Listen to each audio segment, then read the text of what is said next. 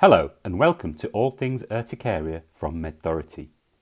In this series of podcasts, our host, Professor Marcus Maurer, is joined by his friends and colleagues to discuss all things urticaria. Over to Professor Maurer.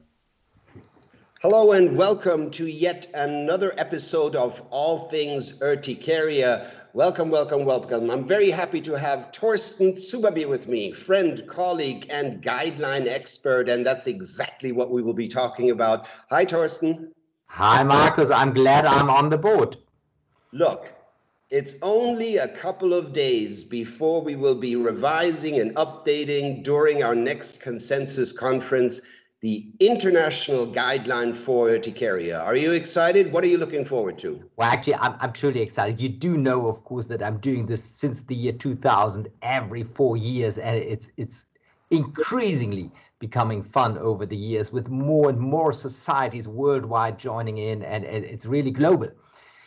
So this is a guideline that's 20 years old, Torsten.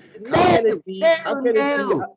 Marcus, you're wrong. Not as usual. Usually you're not wrong. No, the guideline, of course, is not 20 years old. The initiative, the idea, the background is 20 years old. We've got a history to tell, and we've got a future to pave. And it's time. 4 years. The last guideline was in 2016.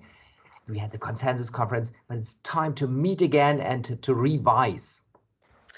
So every 4 years, the guideline is being updated, and this is quite a lengthy process. So we have been working as the expert panel and author group on the current recommendations. We've been thinking about new recommendations, and all of this is ready for discussion and voting in Berlin for the consensus conference. Now, the year of the pandemic, Torsten, how is that going to work out? How can we bring all participants' input on board in these difficult times? Well, let me say, I am as disappointed as you, as everybody else in the world. This is absolutely horrible. It's horrible for the people, but it's also horrible for science because it's much more difficult. But we do find ways. We do have set up very, very good systems now to meet virtually, to really have online voting processes, to ensure that everybody who is not able to travel to Berlin, and unfortunately I know friends worldwide have problems coming, although I have to say we do have quite a number of people coming and being here, of course with all hygiene standards, making sure nobody is being infected at the consensus conference. But actually, well, that's reality. We have to find ways, but we have found very good ways. So definitely everybody who wants to join in is able to join in, and we will have not only the panel, but also the audience again, being there, listening, and being able to raise their voice and raise their comments and even do the voting process as we've done it over all the last episodes of guideline consensus conferences.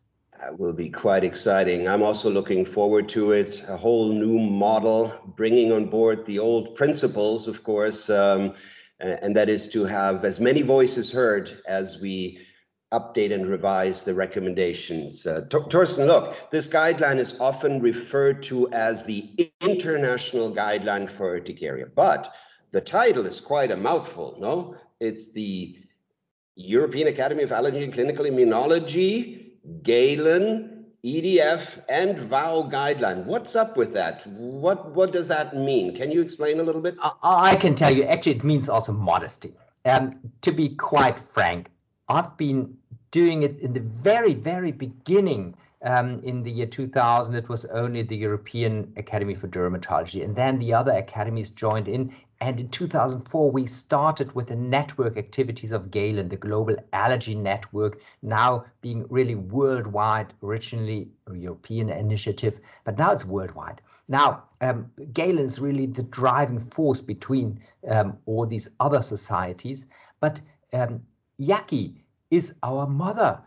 Galen is really born out of the need to come together in Europe and talk together and do research together. And IACI, European Academy of Allergy, was really, really helpful for that. And then, of course, other societies join in, and those in the title, to be quite frank, producing a guideline is expensive. We don't get any pharmaceutical industry money for that, but we get donations, and those in the title, they really support also financially. But I think more important is the initiative itself. More than, I think now it's 50 societies worldwide join into the process, and that's why we really like to call it international, or maybe we should call it global guideline for urticaria. Good point. No, it reflects the interdisciplinary approach, dermatologists, allergists, general practitioners, pediatricians, scientists working together, and all of this backed by far-reaching societies. Excellent. Torsten, let's go a little bit into detail. Of course, we don't know what the outcome of the consensus conference will be, but let's share with our listeners some of the key issues that have been debated over the last year. And I want to start with diagnostic and classification and nomenclature. Now, I'm pretty sure we won't change the nomenclature, but we may be discussing updates on the diagnostic workup, taking into consideration that looking for the underlying cause is not the only reason to do diagnostics. How do you feel about this? Should we discuss diagnostic tests that come into play to identify comorbidities or biomarkers, predictors? What's your opinion on this? Marcus, you're absolutely right. There are different aspects. Number one, if science changes, if evidence changes, we need to be alert and we need to follow the new knowledge. And then, of course, diagnostics may change, and we need to discuss that. On the other hand, regarding the classification, the nomenclature, I'm truly happy that we have come to consensus and that we speak one language worldwide.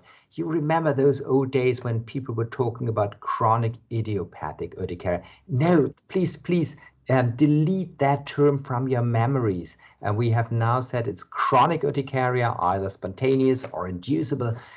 This helps. We need to speak one language, otherwise everything ends up in confusion. In publications, everything is mixed together. We don't need that. So regarding diagnostics, oh yes, please.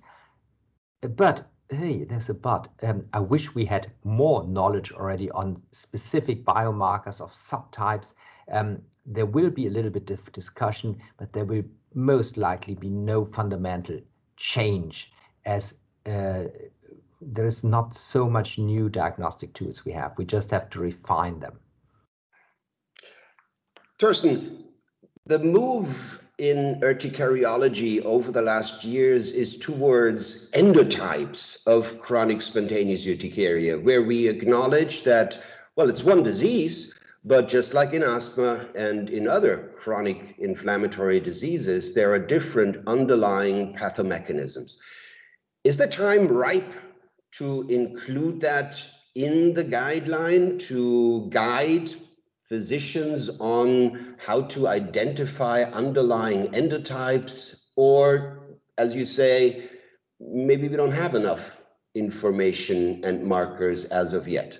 I think you touched a very, very relevant point. It's all over the place in allergy, atopic dermatitis, asthma, urticaria. We do acknowledge patients have subgroups which we sometimes don't really understand yet. Some people respond better to an antihistamine than others. Now, these endotypes, we need to do more research to better define them. At this moment, we don't have the tools that we can say, hey, do one blood test and you actually know he's going to respond to anti-IgE or he's better responding to something else. But, and that is relevant, we need to create awareness. Doctors need to learn to listen carefully to their patients and to better understand. And that is a very important message. If a therapy does not help, don't wait months and months and keep poor patients with a bad quality of life. No, revise your strategies. And then we need to learn. And I'm happy to say we've got the UCARE network, the sub-network of Galen and the core initiative centers of reference and excellence. This will help to better identify further subtypes and endotypes in urticaria. Torsten, let's move to monitoring. Now, I think we all have realized over the last years that the best medication can only be the best treatment with good monitoring. And that is assessing patients before we start treatment, and even more important, while patients are on treatment, to, well, optimize the use of the medication that we recommend. I know that the angioedema control test is up for vote to be included in this updated version of the guideline. How do you feel about this? Are we making the guidelines too complicated by including so many tools, or is that exactly what we need to do? Recommend the tools that are helpful in clinical practice? I think in the end, in clinical practice, what's practical will actually win. We do need these tools, definitely do need these tools. We need them in the guidelines, and we definitely need them for all research, for clinical trials, and we need them validated. And as you said, the angioedema control test is validated now, like the urticaria control test.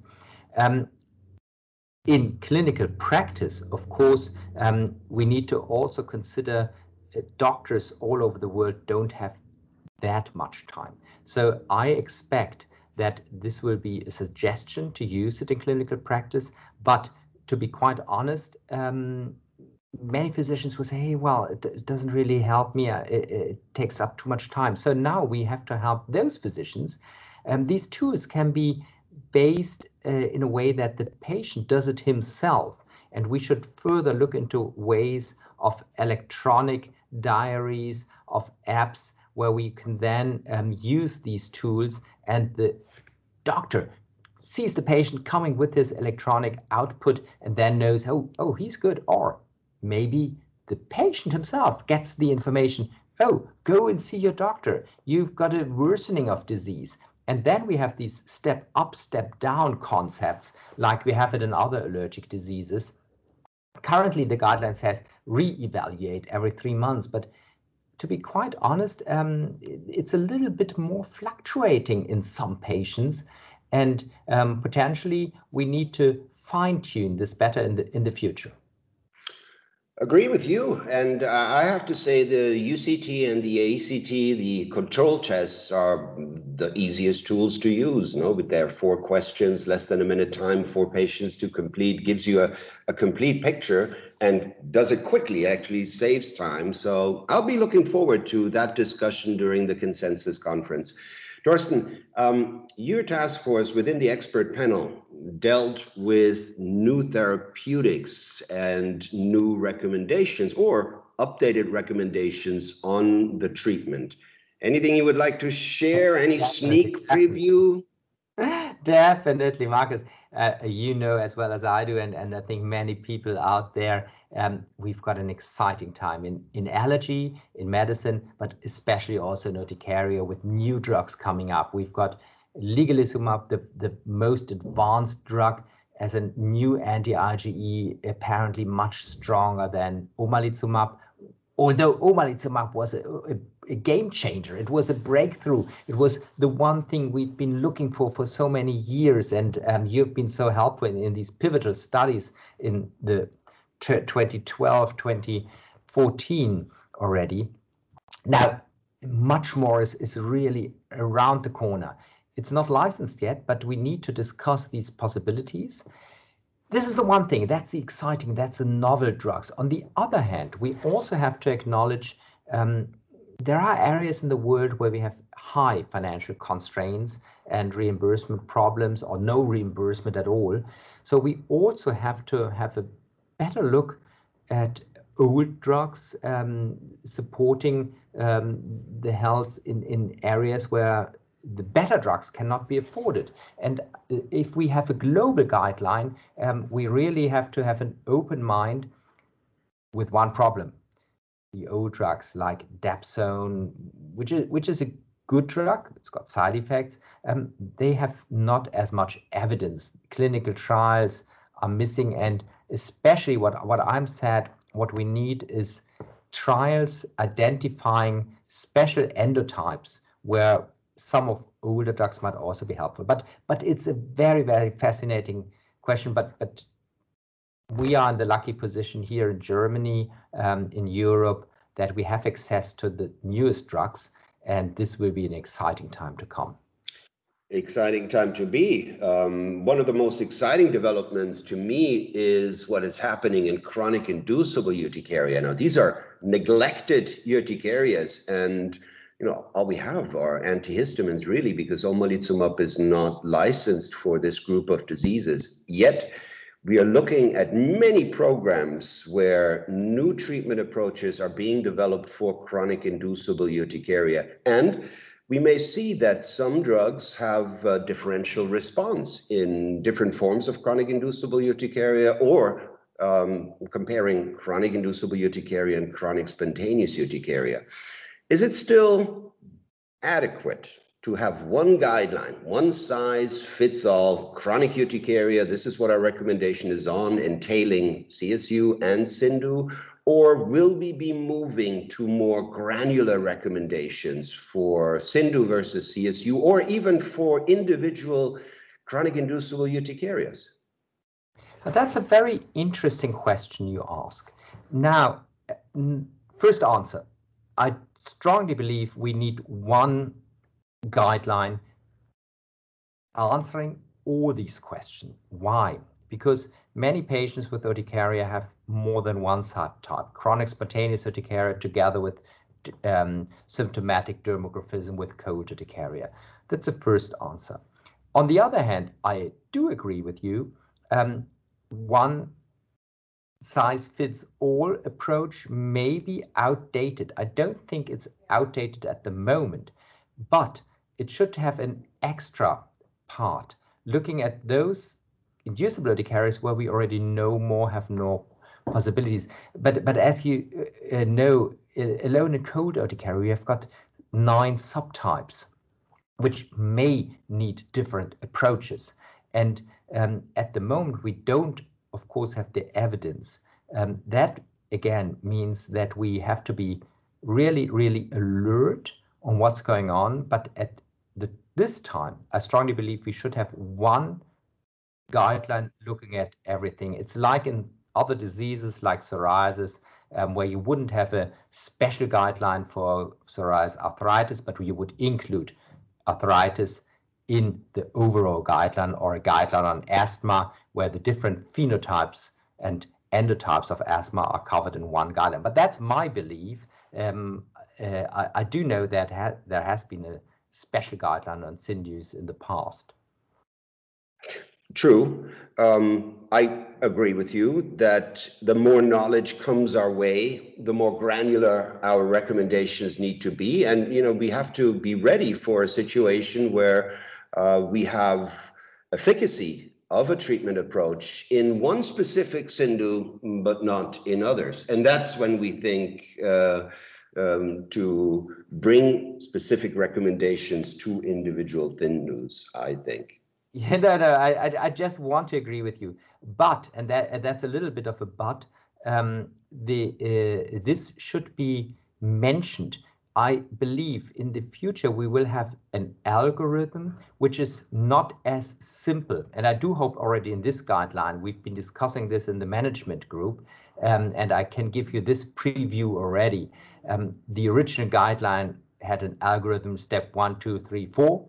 This is too simple. We will have an algorithm which is much more refined, and the first sketches for these algorithms. Unfortunately, you don't know that yet, Markus, and that's only fair that also you get a pre-glimpse on that. But I've been sitting together with Clive and others in this management group, and we try to be more refined in this algorithm. So stay tuned in until we've got the guideline conference. I cannot wait, Torsten. And I bet there's some surprises from our group as well, diagnostics and classification. So it will be a little bit new and a little bit known when we meet in Berlin for the Consensus Conference. Torsten, this has been a lot of fun. Thank you for sharing your ideas, your thoughts. I want to finish with the genie question.